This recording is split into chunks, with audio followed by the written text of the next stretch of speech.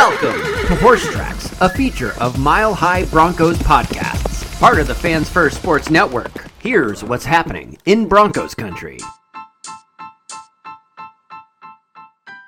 Good morning, Broncos country. Happy Thursday to you all. This is Christopher Hart of Mile High Report with the Fans First Sports Network, bringing you today's Horse Tracks Edition podcast. It's week 15 of the NFL season, and the Denver Broncos are heading on the road to the Motor City to square off against the Detroit Lions in a game that will have significant playoff implications. Before I delve into this weekend's matchup against the Lions, I'd like to start off with previewing the injury report for the Broncos. Outside linebacker Nick Bonito and safety PJ Locke did not participate in practice so far this week due to their respective knee and neck injuries. Running back Samaje Perine did not participate in practice on Wednesday due to a knee issue. Outside linebacker Jonathan Cooper was limited all this week due to an ankle injury, but he's expected to play on Saturday against the Lions. Quinn Miners, due to his heart issue and illness that he had with an irregular heartbeat, he's been a full participant all week, so we can expect him to go and suit up on Saturday Night Football. And in a bright spot and some rather good news, it's been a long time coming, tight end Greg Dulcich was activated in practice this week, so he's been a full participant for Saturday's game, but it's still not certain whether or not he'll play. Sean Payton didn't seem too confident about that, but we'll just have to wait and see. It'd be really nice if Greg could play because he'd add another dimension to the offense and hopefully could help them on that side of the ball. But as of now, we're not certain whether or not he will play. As far as the Lions go, there's really two notable injuries that I'd like to report. Taylor Decker, their offensive tackle, and Frank Regnow, their starting center, have been limited all week with back and knee injuries.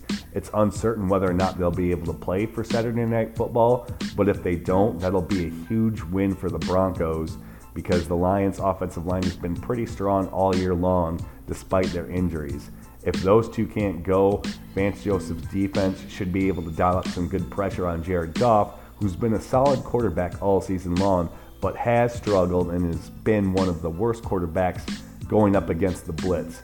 So no matter what happens with those two, I do expect the Broncos defense to blitz early and often to try to rattle the Lions and force some turnovers, get some sacks, and put the offense for the Broncos in some advantageous situations.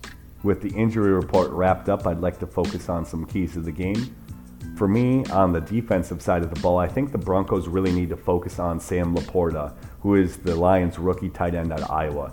He's had a great season so far. He's had 66 receptions for 702 yards and 6 touchdowns. Arguably, he's been a Pro Bowl caliber player, and he's averaging 10.6 yards per reception.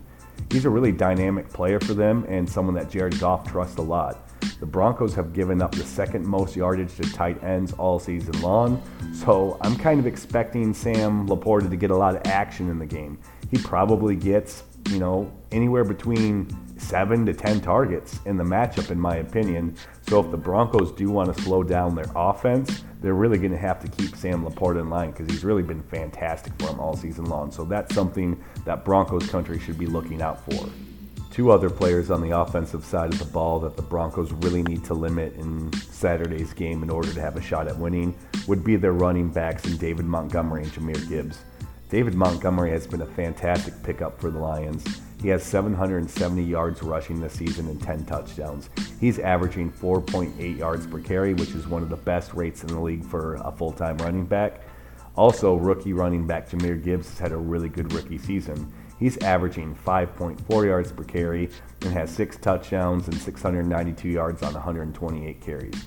He's also a really good receiving threat out of the backfield, and Goff likes to check it down to him, so those two limiting their impact, that's going to be paramount for the Broncos to have a really good shot at winning. We've seen the Broncos struggle against the run for most of the season. They haven't really been good in that regard, so as I said, I think the Lions are going to really try to hammer the ball home and really get Sam Laporta the ball on those play-action plays that develop off of a good ground game. So if the Broncos can do their best to limit those 3 players, I think that they'll have a good shot at winning.